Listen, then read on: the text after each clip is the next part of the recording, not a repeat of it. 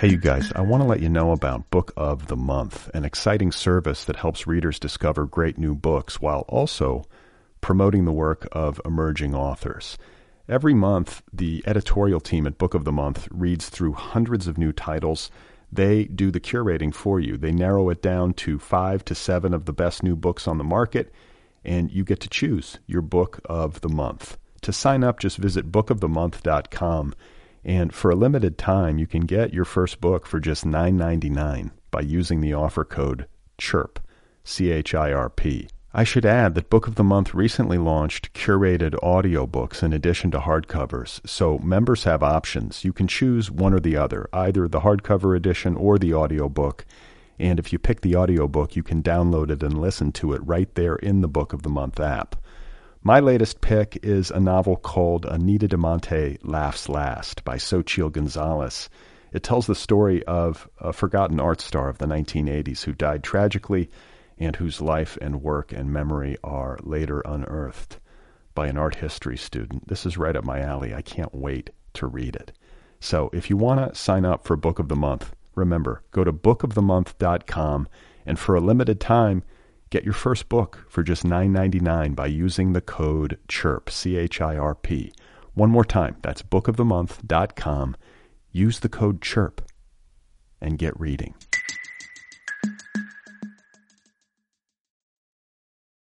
Hey everybody, this episode of Other People is sponsored by Other Voices Querétaro. I think that's how you pronounce it. Querétaro, Q-U-E-R-E-T-A-R-O. It's a city in Mexico. And Other Voices Querétaro is a vibrant, multifaceted writing program set, you guessed it, in Querétaro, Mexico. It focuses on both fiction and creative nonfiction, as well as the ins and outs of contemporary publishing. The program was co-launched by Gina Frangelo and Stacy Bierlein, long-standing business partners editing Other Voices magazine and Other Voices Books, which is now an imprint of Dzanc Books.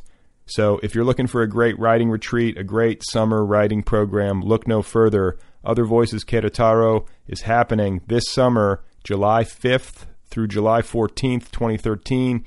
It will offer 3 morning workshops to choose from, led by authors Pam Houston, Rob Roberge, and Josip Novakovic, and there will be an evening wine and publishing section for the entire group. There will also be 2 group excursions. For more details, please visit othervoicesqueretaro.com. It's a writing program in Mexico. Go and participate in it. Dios mío. You are not alone. You have found other people. You and I have a friend in common. Every stupid thing that a writer could do, I've done. I think it's really beautiful. Jesus, dude, what a struggle, you know? It was incredible. You know, it was like your head exploded seeing what was really there. And now here's your host, Brad Listy. Just one person at just one time. Right. Okay, you guys, here we go again. This is it. This is Other People. This is what you downloaded. This is what you are consuming. Thank you for being here. I'm Brad Listy here in Los Angeles. I am back from Chicago. As many of you know, I was at my little sister's wedding this past weekend. Out there in the Windy City. And for those of you who are regular listeners, I feel compelled to share that I was able to exercise some self-control throughout the festivities. I believe it was in episode 168, the Scott Nadelson episode, in that particular monologue, where I was talking about the pressure that I was feeling to get spectacularly intoxicated at my sister's wedding as a matter of obligation. I was musing on the absurdity of that. How for some reason I felt obligated to poison myself to the point of illness as a way of celebrating my sister's nuptials. But as it turns out, it truly was absurd, this worry of mine. Nobody noticed anything about my intake. Nobody cared. Nobody was monitoring my blood alcohol content. And I only wound up having 3 or 4 drinks at the wedding over the course of the evening, over the course of several hours. And I stayed until the end.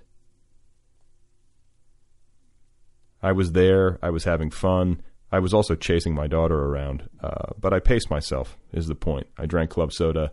The band played until 1, and I was there for my sister. I even danced. I tried to dance. And I should also add that I took a 5-hour energy. You know what I'm talking about? They sell them at gas stations, 5-hour energy, a little concentrated shot of caffeine, and other various stimulants. I took one of those because I was exhausted on the day of the wedding. I didn't sleep very well in the hotel downtown. I don't sleep well as a general rule, as many of you know. I go in phases. And in Chicago, I was getting up at like 5 or 6 every morning for some unknown reason. And I was going to bed, I don't know, at around midnight or 1 at best. And then all day long, I was chasing my kid around, and I had a lot of family in town, aunts and uncles, cousins, friends, and there was lots of socializing, lots of talking and navigating. And, it gets exhausting. I felt exhausted at times, and I wanted to be awake, obviously, for my sister's wedding. I didn't want to be yawning and drowsy and dreaming of sleep the entire time. So I took action, and I took a 5-hour energy. And it was great. It really was. It helped. I didn't feel edgy or speedy or weird, but I did feel alert. I felt awake, and I was able to hang on until 1, and even later. I don't think we even got back to the hotel until about 2 or 2:30 in the morning, and I was part of the last batch of people to leave. Actually, it was the last batch, and I feel good about this. I feel good about the entire situation, about my behavior. And I feel relieved to no longer be carrying around this particular burden. This particular psychological burden. This weird sense of like false obligation that I had concocted in my brain over the years, telling myself that I would be negligent in my duties as a wedding attendee, and in this case as the brother of the bride, if I did not drink myself into a stupor and to the point of illness. As it turns out, this is not the case, and I want to officially confirm this in a public forum right now. So, okay, let's move on to the main event. My guest today is Emily Rapp, and I'm very pleased to have her here on the program. Her new memoir is called The Still Point of the Turning World, and it is available now from Penguin. For those of you who are not familiar with the book, it deals with illness and grief and parenthood, among other things. And it's about Emily's son, Ronan, who was diagnosed with Tay-Sachs disease at the age of 9 months. Tay-Sachs is a terrible, terrible disease for which there is currently no treatment and no cure. It's always fatal, and it happens to kids. So I'm very sad to report that Ronan passed away earlier this year in February, and Emily's book was published to great acclaim just a month later. So I'm grateful to her for taking the time to talk with me about her book and about Ronan and about herself and how she's managed to survive throughout all of this. And I think you're going to really like the conversation. And I should add that there's not a better writer working today than Emily. She has a magnificent mind, and there's just great clarity and power in her work, and in this book in particular, which is not only about loss, but it's also about life and how to live in the face of great darkness and difficulty. And then last but not least, I want to ask for your help. As I mentioned just a moment ago, there is currently no cure or treatment for Tay-Sachs disease, but people are working on finding one. And so I hope if you're of the means, you will take a moment to visit the National Tay-Sachs and Allied Diseases website at ntsad.org, where you can make a donation. Anything helps. So, and there's no cause more worthy than this. So please visit ntsad.org and lend a hand if you can. Okay? All right. So let's get on with the program. This right here is my conversation with Emily Rapp, and her book, once again, is called The Still Point of the Turning World.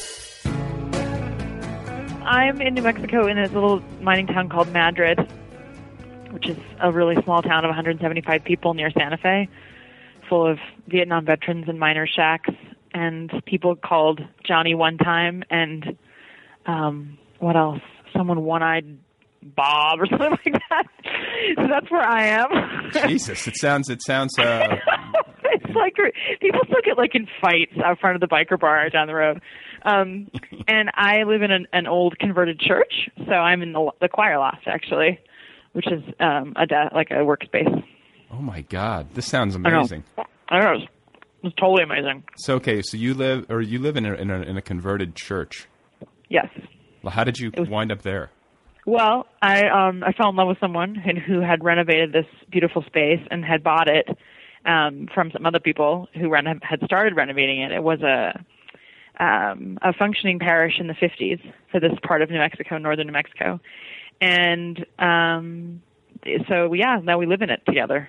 Wow. So that's kind of how I never thought I would live in a converted church, but it's kind of ironic given that my dad's a pastor, and that's what I was going to say. It's just kind of funny, and it's like such a cool, badass space too. It's like so not like a church. Oh my God, I want to see pictures of this thing.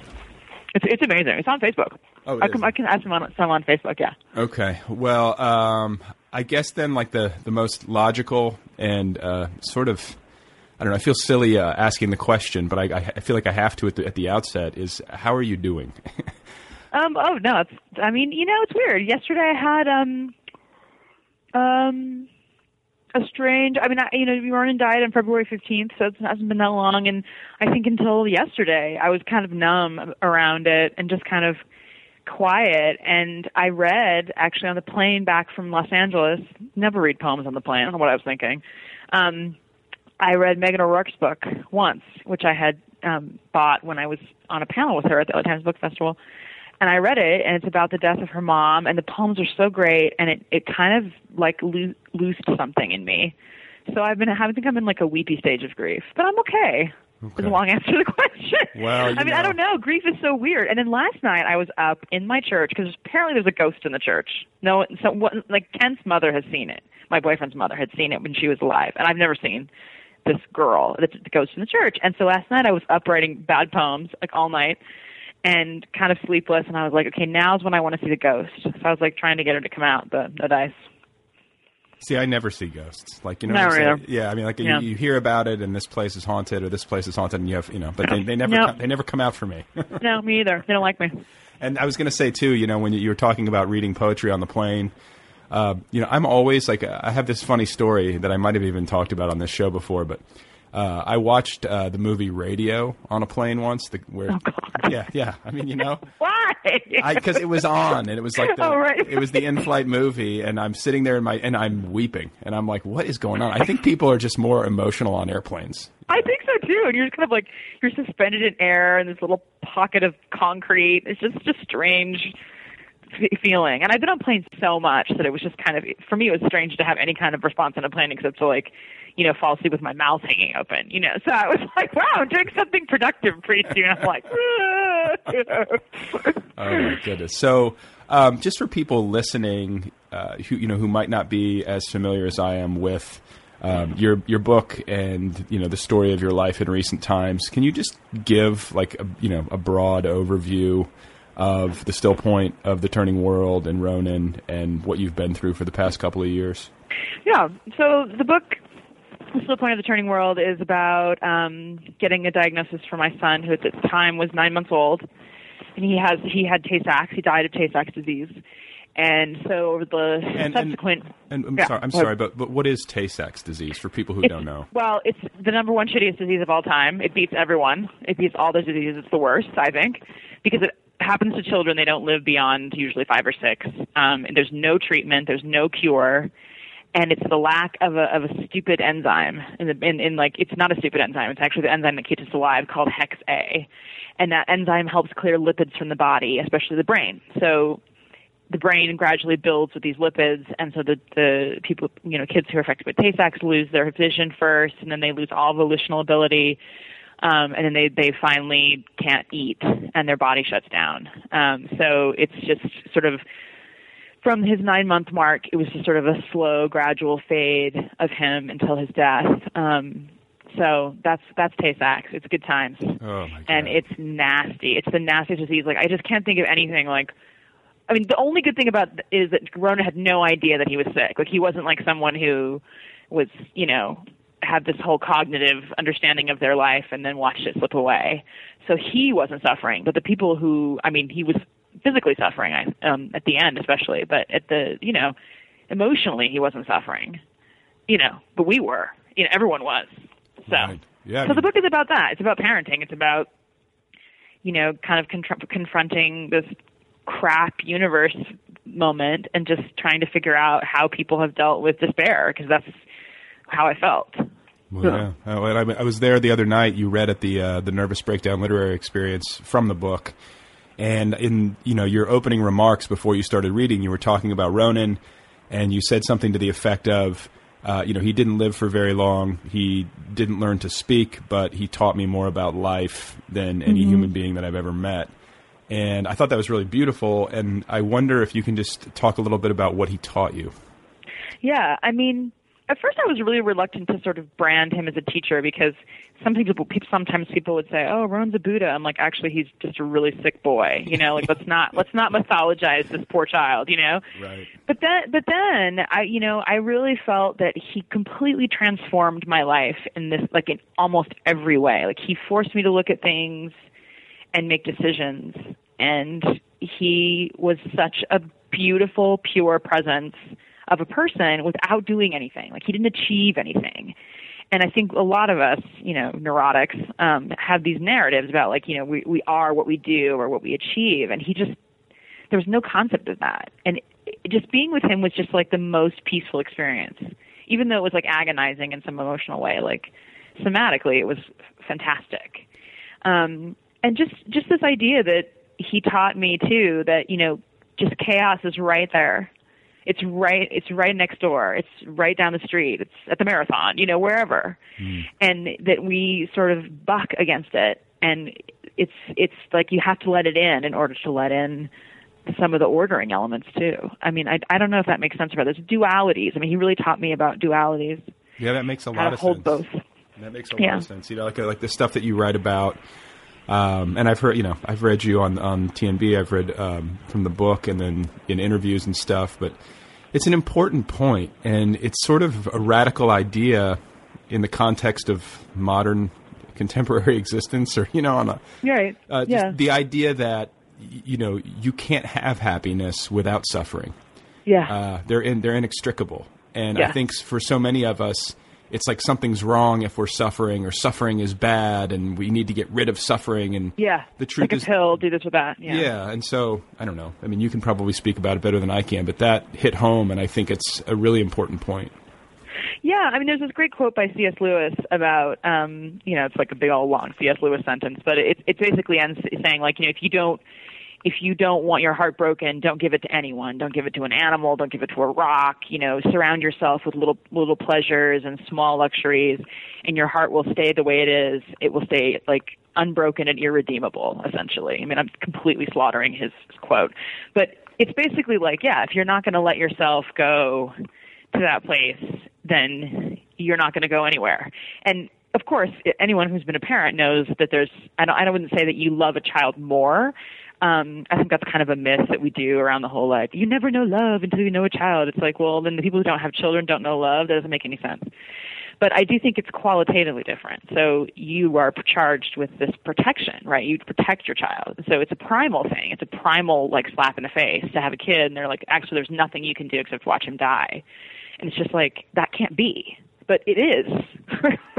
So I think, you know, that's kind of, and a lot of people greet those same kinds of conundrums in their own life. Like, you get cancer when you're 25 and die. I mean, people die all over the world of diarrhea. I mean, these things do happen, but we don't think they're going to happen to us, especially here. Yeah, I was going to say, I'm just thinking about death in general and how closed off we are from it, like how little contact we have with that level of human suffering in our culture. It's like we don't want to see it. We don't want to see it. It's definitely like we don't want to see it, you know. And I think that, you know, I don't think that you need to, like, you know, live there 24/7, but I think we would benefit from a little bit more honest confrontation with reality.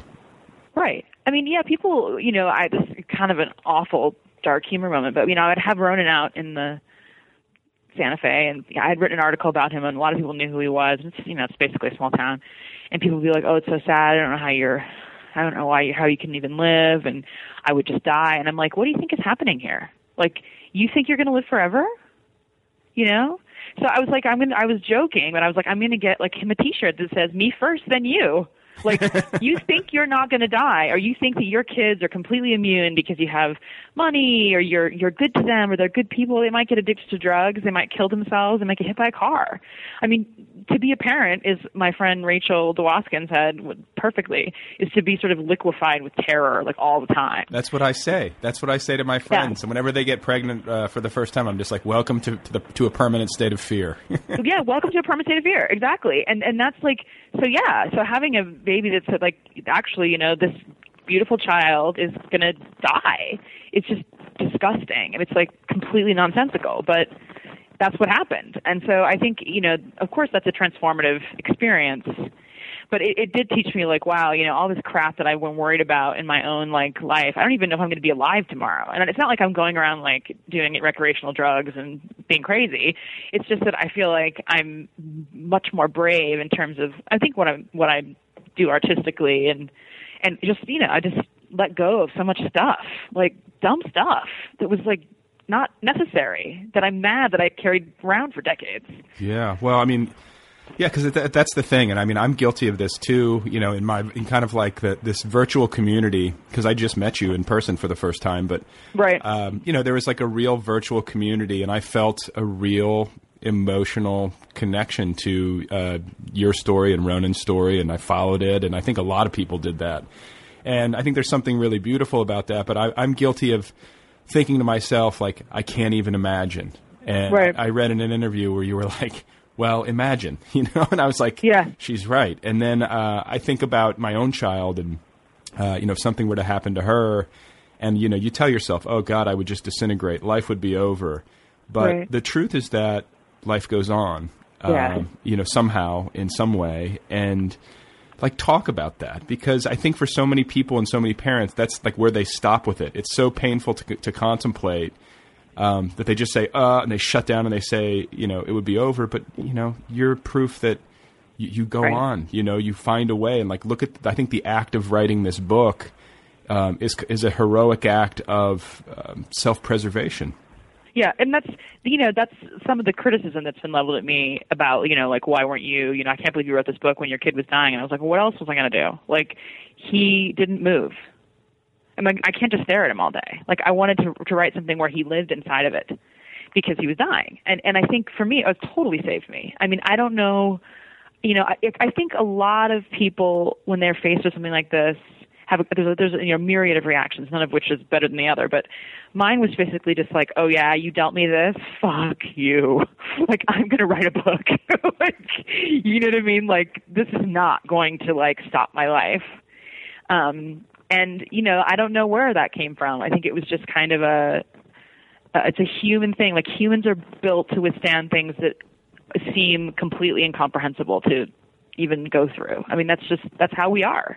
Life goes on. It's like, and then, today I was writing, more of my sort of mediocre poems about like, it's just gross that grass is growing. I'm just annoyed. I'm like, I don't want spring here with these birds flying around making nests in the friggin' choir loft thing. And, I don't want these mice running around my kitchen. Like, I don't want things to be alive in a way. It just seems like a assault. And that's, but I think how everyone feels after a death. It's like, how can the world be going on? It's like impossible. And yet, it does. And it does for everyone. Like, nothing is going to kill you unless it actually kills you. Like, you will go on. You might be a different version of yourself. You might be slightly shattered. You might never recover, but you will keep getting up in the morning. I mean, unless you don't. I was going to say, because there's like, my mind is leaping to Kurt Vonnegut of all people, and like, I just remember this war story he told when he was a POW about, one of the guys in his platoon or whatever who basically just shut down, and he based the character on him. So, I think that you need to give yourself a little bit of credit for having some pretty remarkable strength, because thanks. Some people do just shut down, and some people do. And I think that you, by taking the course that you've taken and by sharing the way that you've shared, which is, also a big act of courage, the level of intimacy in your writing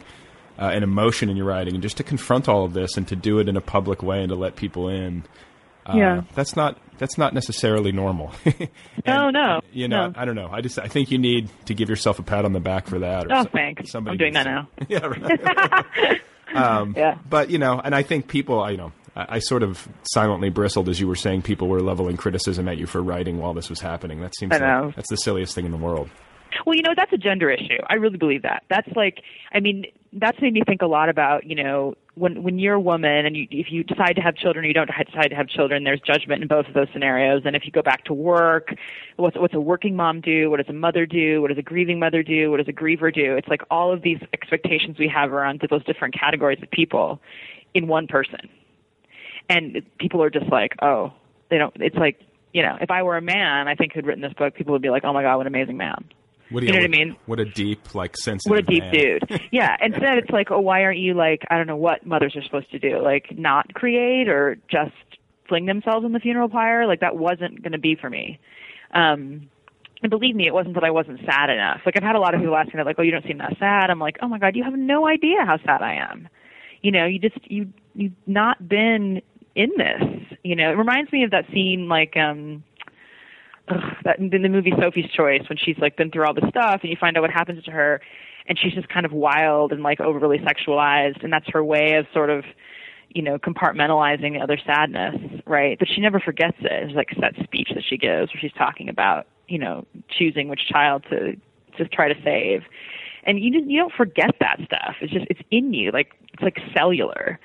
So I don't the only difference for me, I think now, and I think a lot of grievers will understand this, is that there's a kind of liberation after someone sick dies, because it's better to be dead than not sick, clearly, when you get to that point. And also, you have this whole other stage of grief where you're not waiting for it to happen. So when you are grieving, it feels like a release rather than a sort of additional burden, which is a little bit how I felt in the years leading up to Ronan's death. It was just that grief for me was worse than this.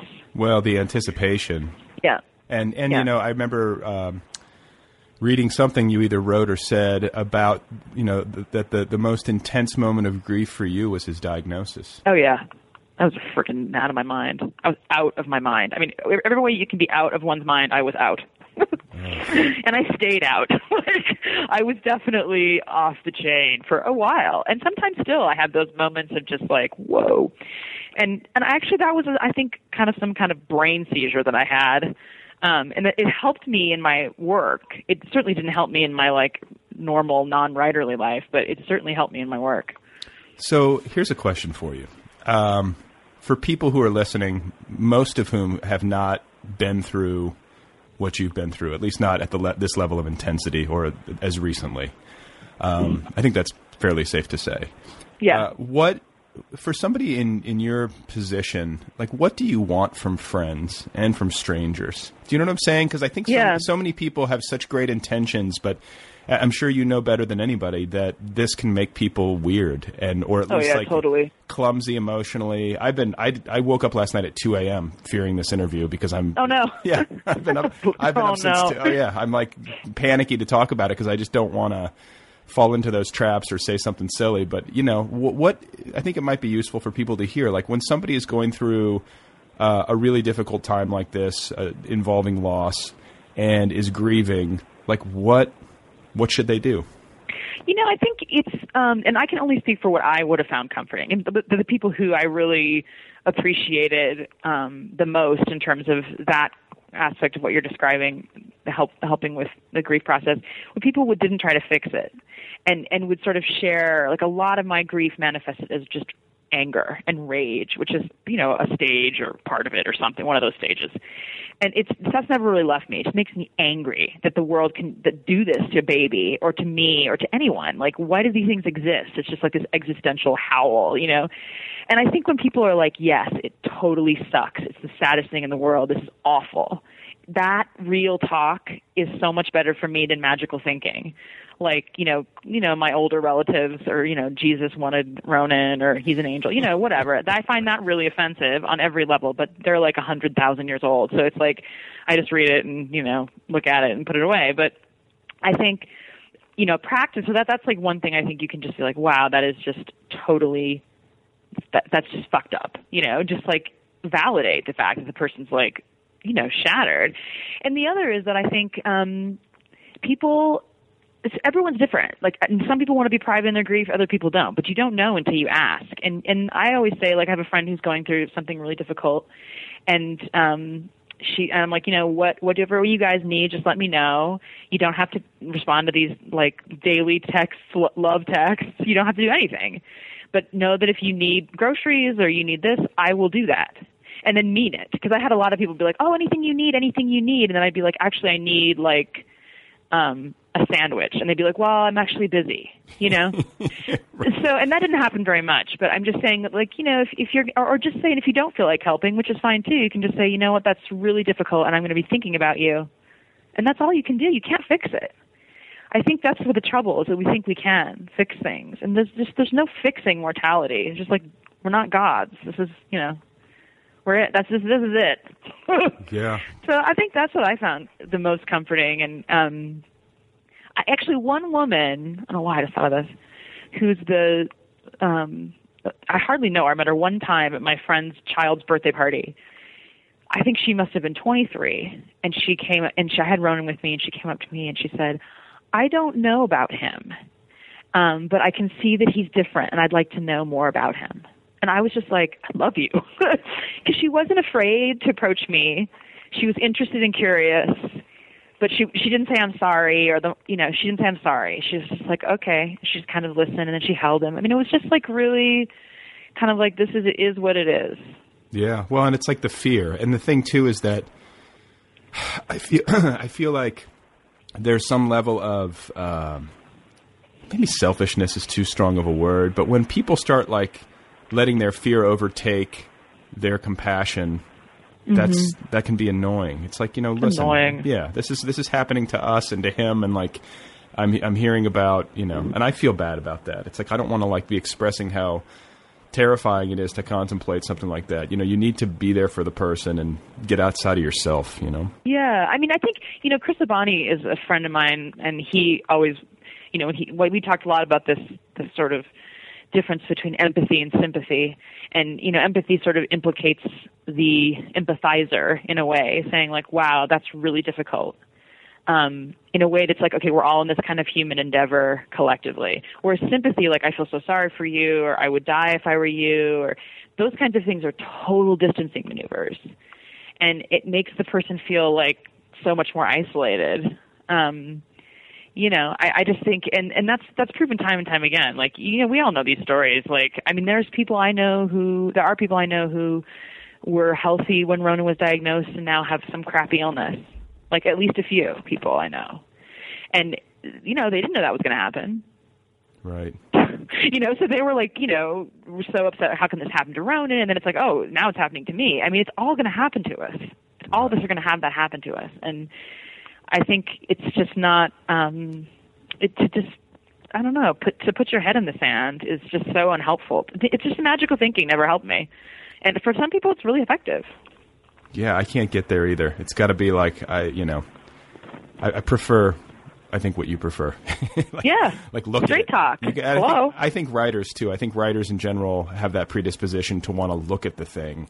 And to touch, I mean, most of them anyway, to touch the hot stove or whatever, and to actually feel it and experience it and think about it. And, you know, which brings me to the writing of the book, which I think is really fascinating on a creative level, both personally, but also, you know, on behalf of my audience, because, you know, I think so many of us entertain, or at least I've done this before, where you think to yourself, God, if something what if something really bad happened? You know, would it loosen all sorts of creative energy in me? Like I think about, for example, I think about like a Kurt Vonnegut who went through the firebombing at Dresden and saw like, all these horrors in World War II, or you think about any number of war novelists or people who go through these massive cataclysms and in turn lose a lot of the stupid fear that paralyzes, like the stupid small fear, you know, that paralyzes so many writerly people. So like talk about that, you know, like how you suddenly unleashed. I know that you said you had hypergraphia? Is that how you pronounce it? Yeah, I had some kind of like weird hypomanic fit.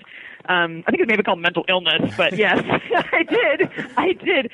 I had this, you know, I just had this kind of compulsion to, and I don't know, you know, it's hard for me to kind of remember those days because it was such a blur. And I started to write, and once I started to write about Ronan, all of this stuff came up, and it was kind of like, it was the kind of writing that I'd always wanted to do. It kind of blended a sort of theological, philosophical perspective with, you know, theories, not necessarily like I'm the philosopher, but, you know, trying to unravel certain things that don't make sense. So it was just like having like a big ball of yarn and just like trying to, you know, unrolling it, and then rolling it back up. It was basically like I was Sisyphus with words is kind of how I felt. It was just like kept trying to climb up to a reason and sort of tumbling back down. But the process was really fulfilling to me because it made me feel like I was at least doing something besides running around like screaming or wanting to die or hitting my head against the wall. I mean, I was like a wild person with my grief. That's how it manifested. And it was intense. And so, you know, I couldn't do that all the time. And so when I wasn't doing that, I was just writing furiously. Okay, so the act of writing, because like the act of writing for me is to like write a sentence, hit delete 27 times, rewrite it. Like, was this just like a flood? Were you not checking yourself? Was it? I wasn't checking anything at all. I was just like, if I don't do this, I was just doing it. And I've never had a problem producing things. I've always had, I have too many words basically. And I didn't check anything. I was just like flooding it all out. And then but I did, like when I started doing the blog on a more regular basis, I would edit those posts. I mean, it came out really raw, and then I would go back and I would work with it and shape it. And that was the really meaningful part for me. But no, I didn't check anything. And that was actually great because I got to some different kind of writing that I wouldn't have gotten to before. I wish I could have gotten there in any other way. But I didn't. So, you know, I always tell my students the story that when I went to Spain for like half of a residency that was offered me to finish this book, and I was just nuts. I mean, I didn't sleep. I was running around. I was like wandering around town in the middle of the night. I mean, I was out of it. But I was writing this stuff. It was electrifying. Like just couldn't stop. And finally I called my girlfriend in London and I was like, dude, you have to come get me because I'm like losing it. I'm losing my grip. I could feel it, you know? And she came and took one look at me and was like, okay, whopping with Xanax and like a really large beer and a nap. Like you have got to go to sleep, you crazy banshee. But I wrote some of the best parts for me that when I read the book, which I don't do, or when I had to read it for the final time, when I got to the parts that I wrote in that state, I loved them because I felt like I wasn't like channeling someone else, but I was getting to a deep part of myself that I had always been afraid to go to, worried that it would tip over into this like psychosis, essentially. You know, I mean, I thought if you get, you know, you hear about these crazy writers, right? We're all kind of nuts. And I was afraid that would be me. So that was a kind of a stupid small fear, I think. Maybe not. Maybe it's a big one. But I got rid of that. Now I just like write what I want, and I don't care. Now, being afraid of going insane is not a small fear. No, probably not. But being afraid of whether or not people like you or like what you write is a small fear. I don't give a crap if people like what I write. I really don't care anymore. I'm just like, you like it, great. If you don't, I don't care. Right. Like, you know, it's great when people get it, but it's fine if they don't. Yeah, and I never felt that way before. I was like, who likes me? Oh, no one's going to like my book. It's just like, oh, my God, please, really? Right. And so that's another question, because this book has come out. I think the critical reception has been largely very positive. I know that it's been selling well, or at least decently well, right? I mean, you've had a great push for this book, and it's like, in so many ways, as an author, it's everything you dream of. But then to, set this up against what you've just been through, it's a different experience than most authors would have. Yeah. So like, what's it been like? What's it been like to have it come out and have you to realize this, dream or whatever, to have a book published and do well, but to have this new perspective? I think it doesn't matter as much to me as it would have, which is good, because that means I'll write something else and it won't take me like 9 years to write something new. I won't be like, oh no, right. all gripped with my own neurosis. And I also think that's me, by the way. That's everybody. Yeah. I mean, listen, I was just something out this morning, so it's not like I'm like free and easy up there in my little writing space. But I think it. Obviously, what's for me is the great sort of awful irony is that, and people can believe this or not. I think sometimes I have had people tell me that they don't believe me when I say this, but I would, those people aren't my friends, but that, I would trade this to have my child back. I mean, anyone who thinks I wouldn't is bonkers. I mean, it doesn't matter to me in the way that it would have before Ronan was sick. I mean, it just doesn't. I mean, I miss him. I would trade everything, including like my own life, to have him back. Well, yeah, I remember you, again, I can't remember where I read it or if it was an interview or if it was prose, but you said you would walk through a tunnel of fire. It's like this really, searing image. Not to put too fine a point on it, but, I get it. Really, it's like, what's going to be sadder in my life? The death of my parents? I mean, that's going to be really awful, but it's not going to be like losing a child. It's just different. It's not worse. It's just that this is in a way, it is the worst thing. It's the most complicated, the saddest thing, the biggest loss. And I don't like those laddery terms, but like even my own death, I'm going to be like, oh, well, I did not think I was going to survive, Ronan's final moments, and what came after. And I did. So I just feel like everything else is going to be not going to be a cakewalk, but it's not going to be that. And thank God, unless, something else awful happens. But, even if something else awful happened, it would still it was losing that particular person, like Ronan, like he's not a repeatable thing. Like I think a lot of people have said to me, oh, well, it's so sad that he's your only child. And I'm just like, that is the stupidest thing I've ever heard. Like, as if it would be better, like as if it would somehow take away the sting to have another kid. Like, they're not interchangeable. They're not border collies. Like, they're not. This was a person. He was a person, and he's not replaceable. And I think that is kind of shocking. And a lot of people say that. Oh, it's such a tragedy that he's your only child, that you have no more children. And I'm like, well, it wouldn't be if I had another kid. Like, it doesn't make any sense. Yeah.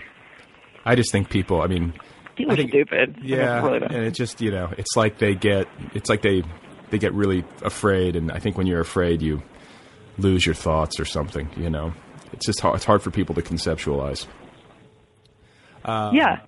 So you turn to books. I think that like what goes hand in hand with the hypergraphia and like the really intense, like almost manic writing that you did throughout this process is the fact that you also read like voraciously. And, like we didn't actually, I don't think it was said in these particular words earlier with regard to the writing, but I think it's worth saying that when you're going through something like this, and, I've been there on a smaller level, just to externalize it. You're dealing with so much internally, so much like chaos internally, extreme pain and difficult emotion. Just to get it outside of yourself and onto a piece of paper where you can kind of turn it around and look at it from different angles is like, that has an extreme, or that has a therapeutic value. And definitely. And then as well was your decision to read and to go to books. So can you talk about the books that were important to you and how you were reading throughout this?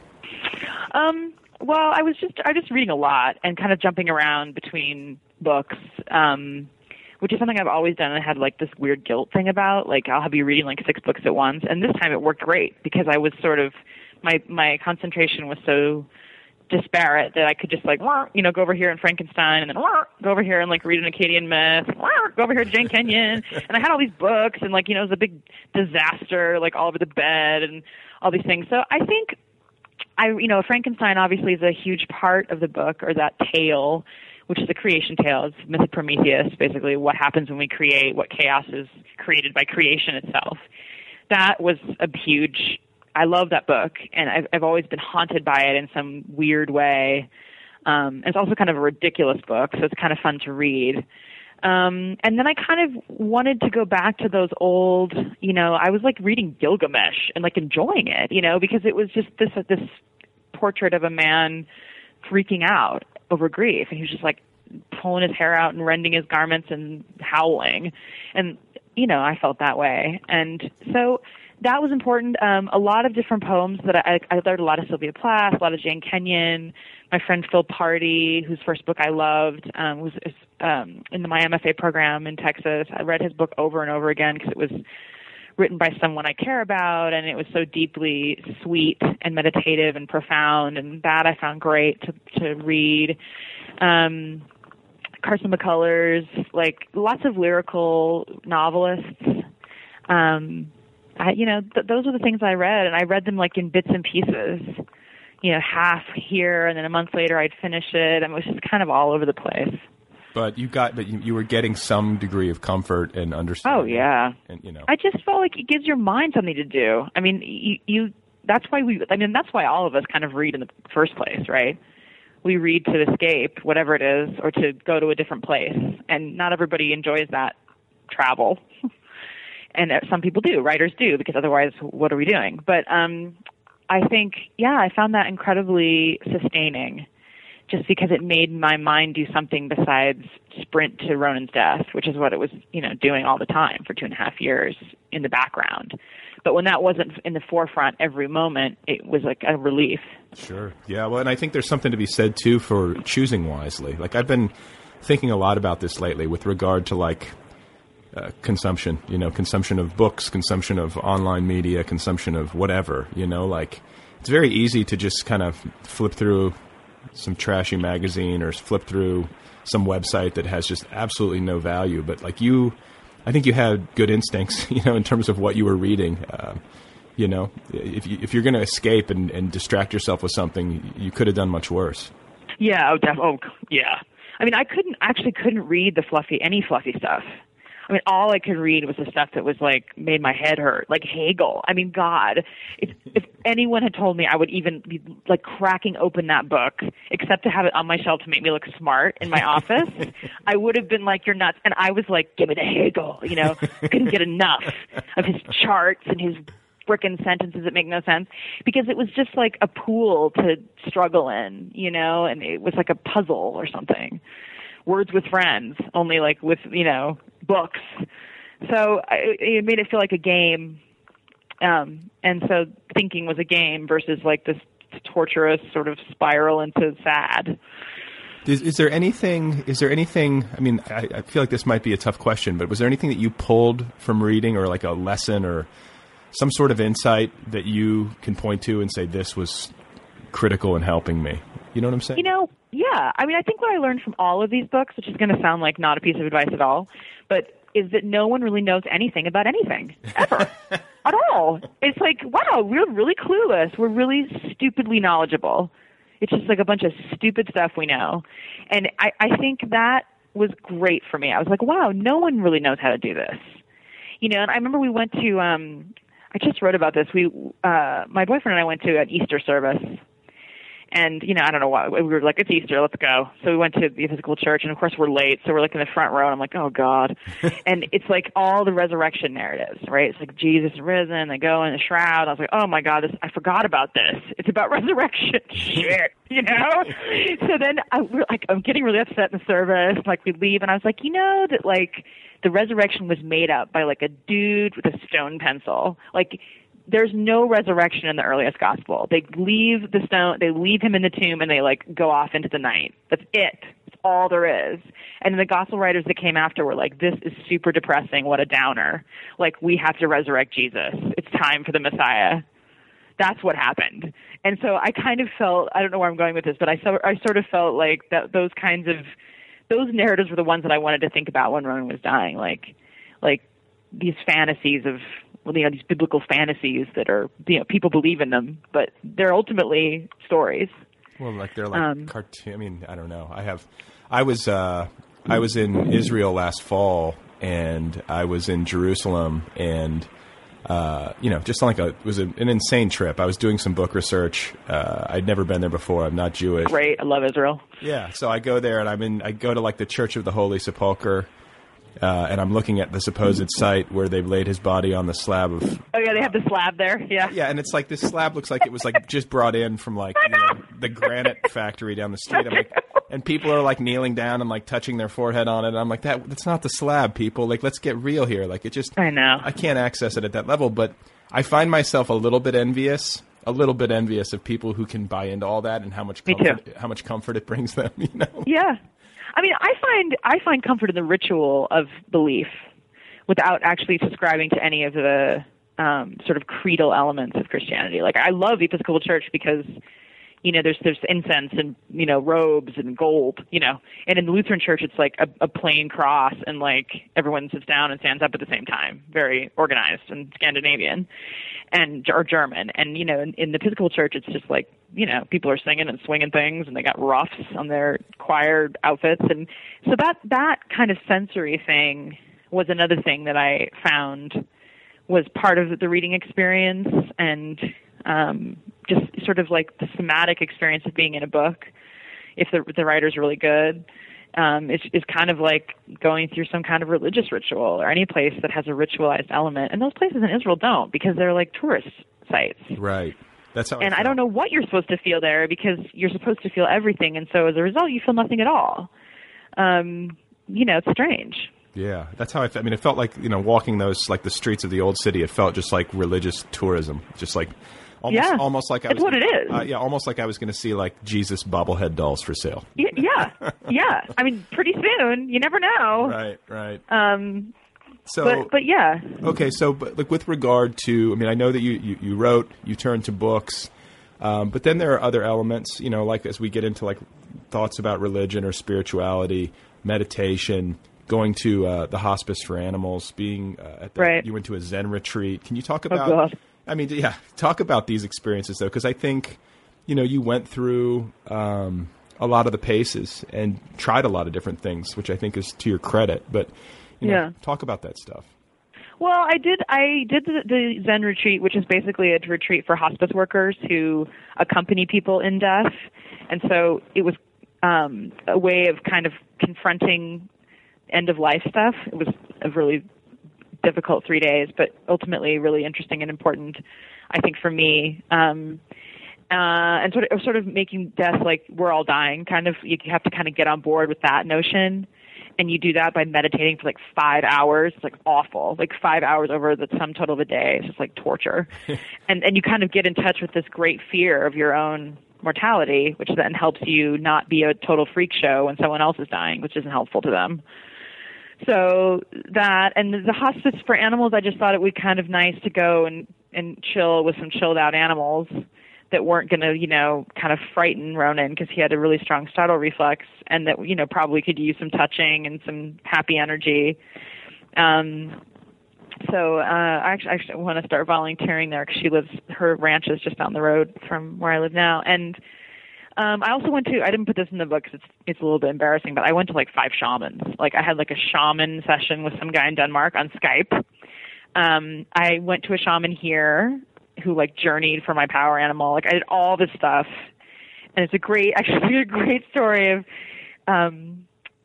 she told me my power animal was a gorilla. I was like, whatever. I bought this like gorilla necklace, and I lost it in the drain of a bathroom in Palm Springs, and like Rob Roberge and Tara Eisen got it out with like gum and like a hairpin.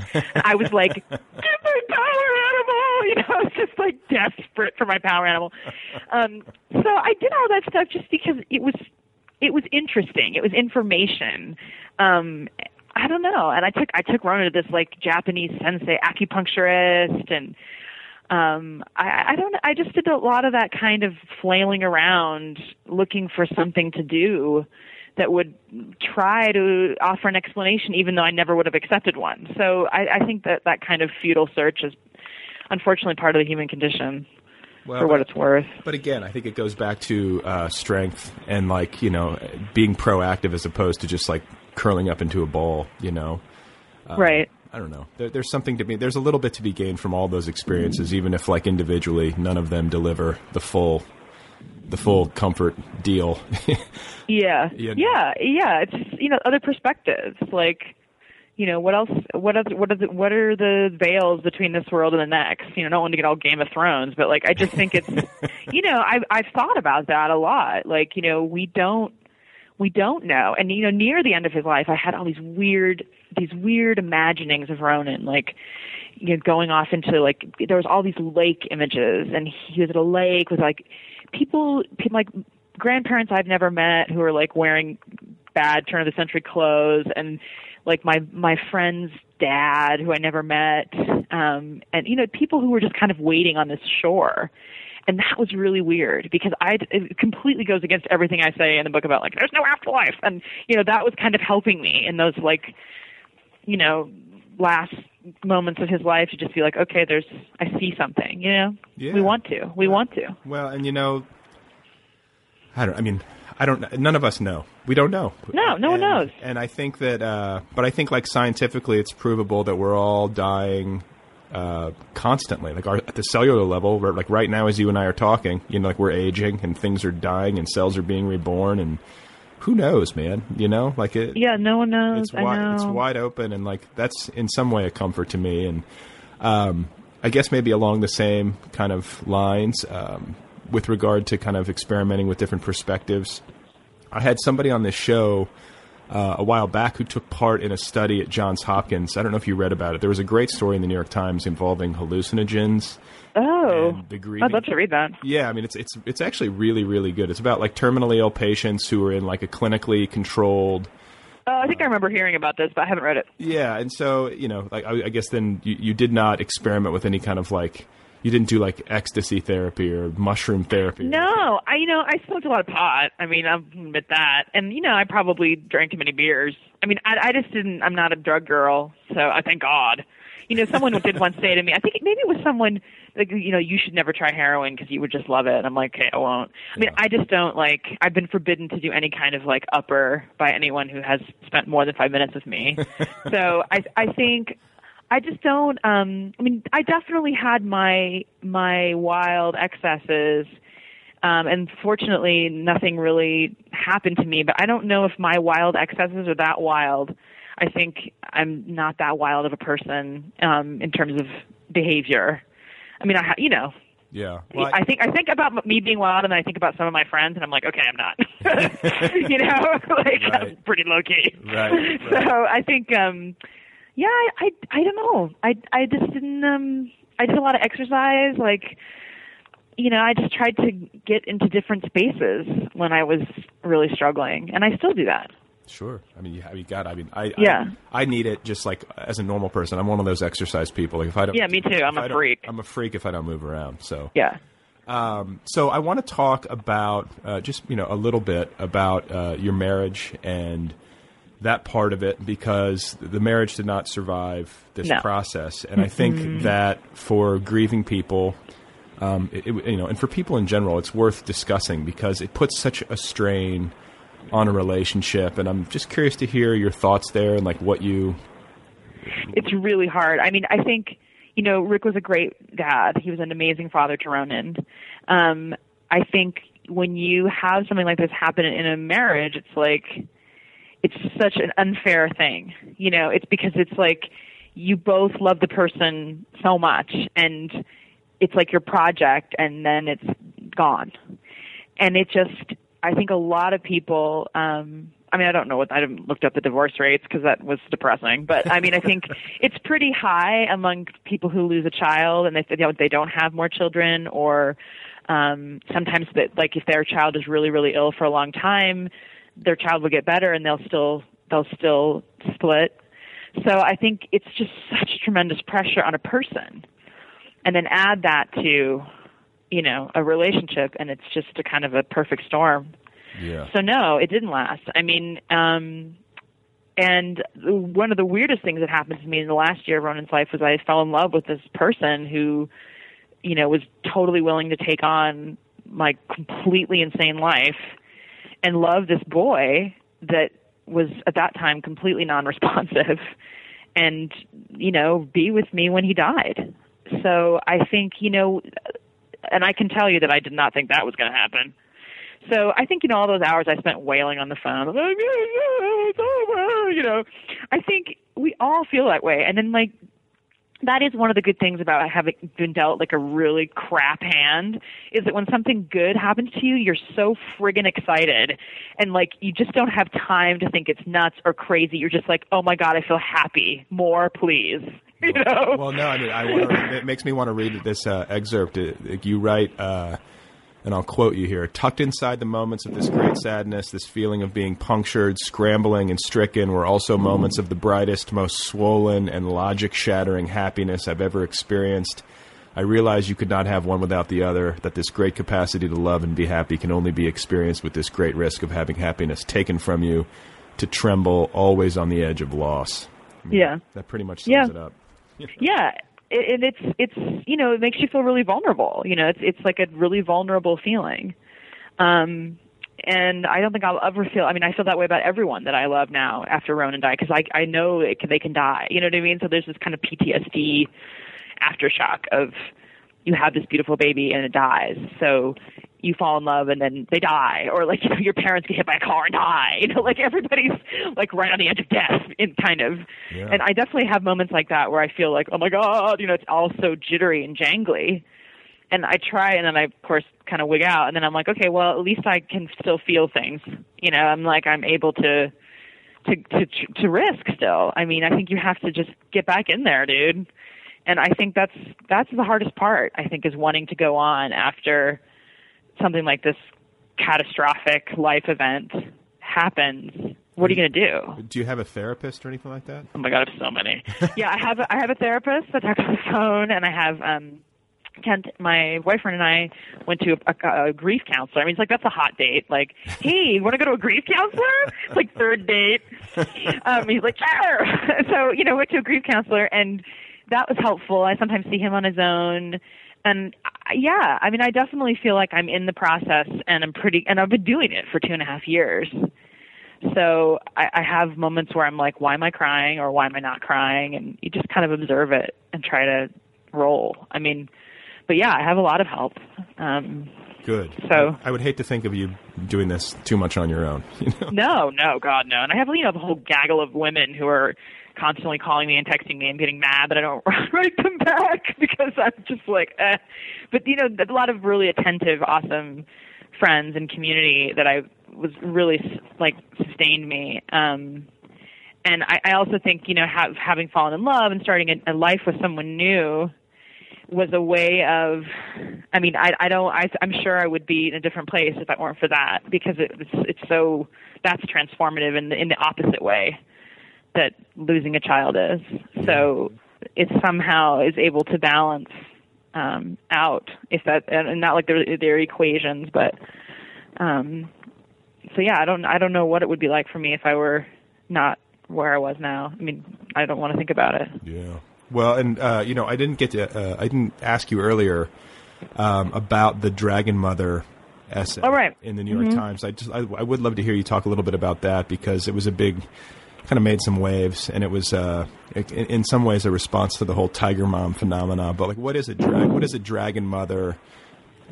What is a Dragon Mother? Well, I came up with that because I'd read the Tiger Mom book, which actually my press did, my publisher did, and I read something about like Panda Dad, and then there was like some people were like naming all these parental animals, and I kind of was like, at that point I had just gotten in touch. It was like sort of Tay-Sachs parents are sort of off the map because nobody really wants to hear about their sad dying kids.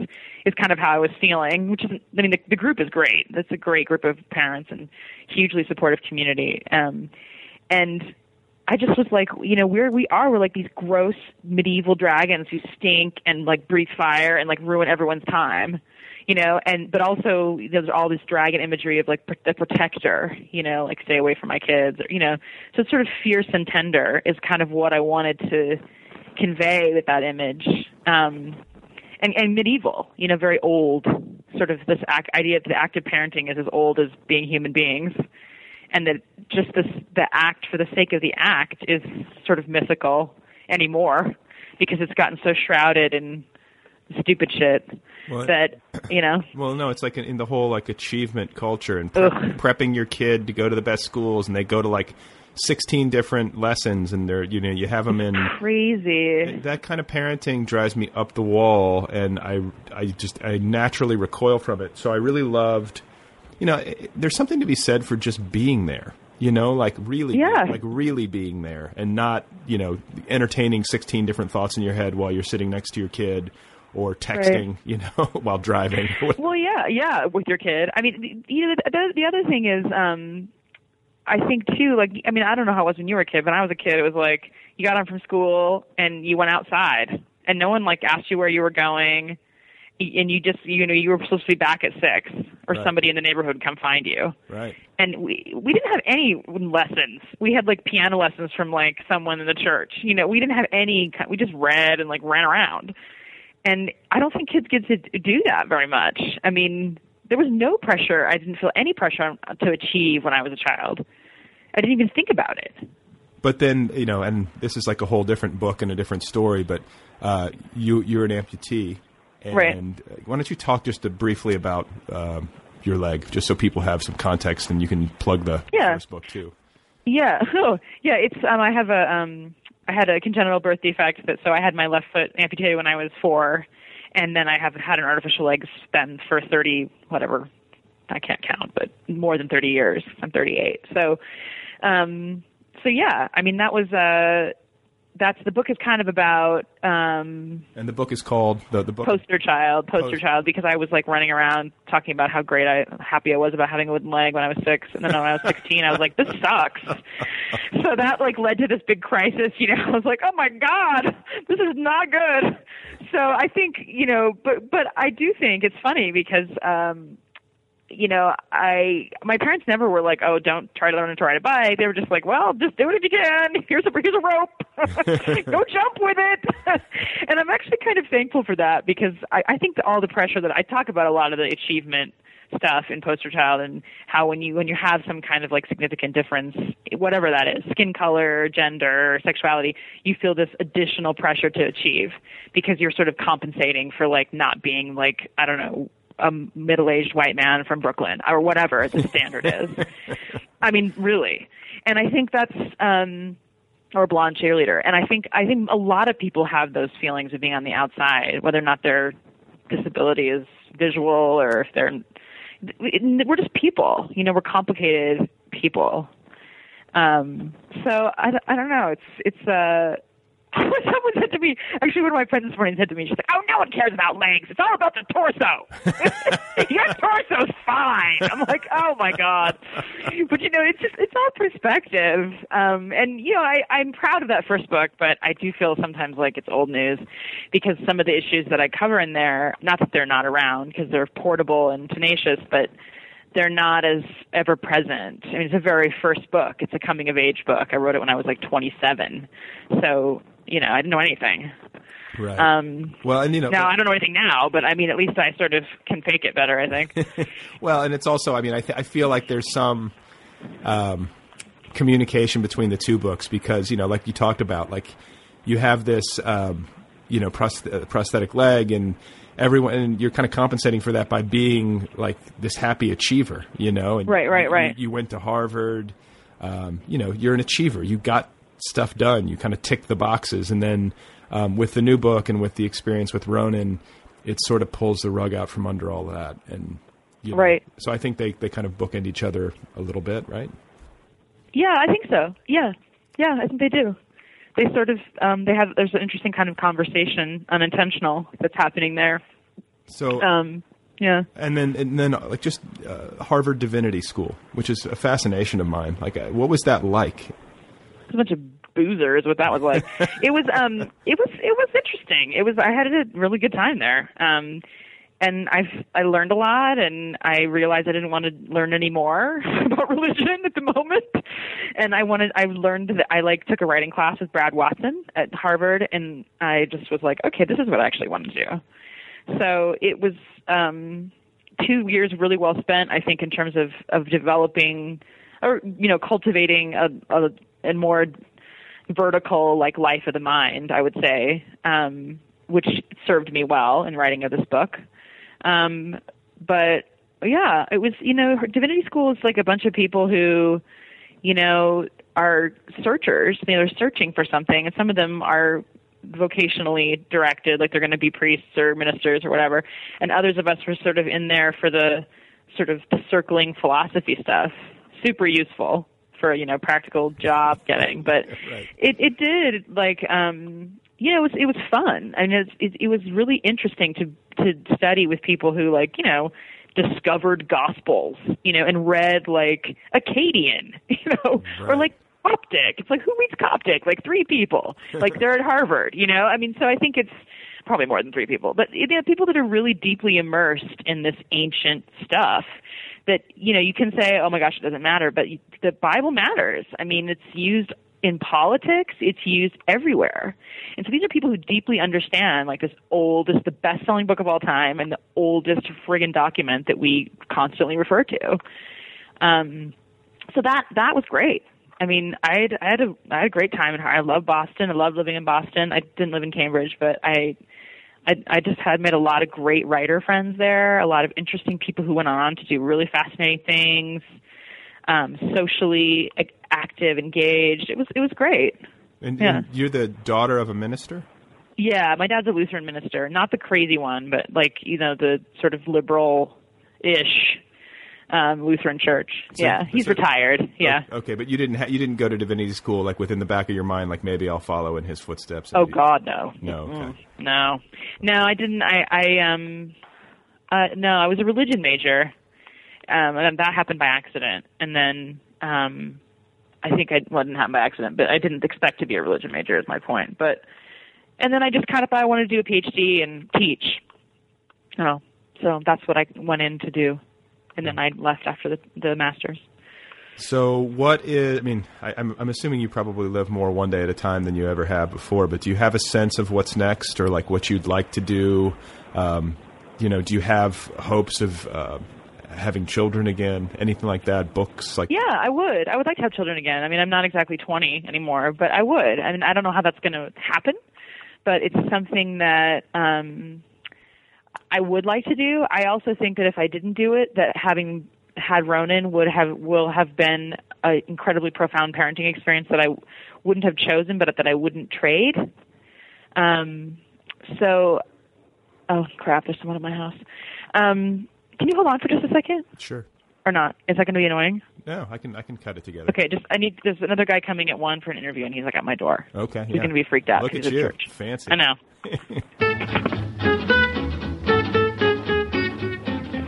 Okay. Sorry. Okay, so we were just talking about the possibility of having kids again, and what's next? So that's on my mind, and then I am working on a novel that I started a long time ago, and hoping to, finish that. Is it nice to be working on fiction in a completely imaginative space? Yeah, it is. I mean, it's great, and it's a novel that I feel like I finally, during this experience of writing Still Point, I actually cracked the code on that book a little bit. So it's kind of waiting for me, and I have been writing poetry, for better or for worse, just because it's something you can do in a day. You can write a poem in a day, and it feels kind of productive. And then I'm still writing essays on a pretty regular basis. But I am kind of looking forward to getting back into the fiction and dropping down into a different kind of space. Cool. Well, I can't tell you how nice it's been to talk with you. And yeah, thanks. It was really fun. And it was great to meet you the other day. And that was great. I wish you well. I wish you happiness. Thank you. Thanks. And I congratulate you on this book. Thank you so much.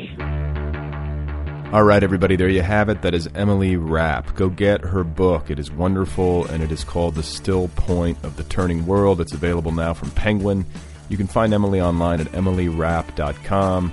I believe she's also on the Facebook. And once again, please do take a moment to visit ntsad.org to make a donation to help in the fight against Tay-Sachs disease. It's a great way to give and a great way to honor the memory of Ronan, whose life, while short, has touched a great many people, including me. Okay, so thanks to Kill Rock Stars for all the great music. Be sure to check out killrockstars.com. Be sure to go get the app, the free official Other People app, available now for your iPhone, iPad, iPod Touch, or Android device. It's free, so please go get that. And what else is there to say? I don't know what else to say. It's one of those episodes. There's not much to add. Please remember that there is a bust of William Blake in Westminster Abbey, and that Mark Twain once called the Book of Mormon, quote, chloroform in print, end quote. That is all for now. I'll be back again on Sunday with another episode, another conversation with another writer. Thanks for listening. Thanks to Emily Rapp. Please go donate at ntsad.org, and when you do so, please do it in Ronan's honor. Thanks, you guys.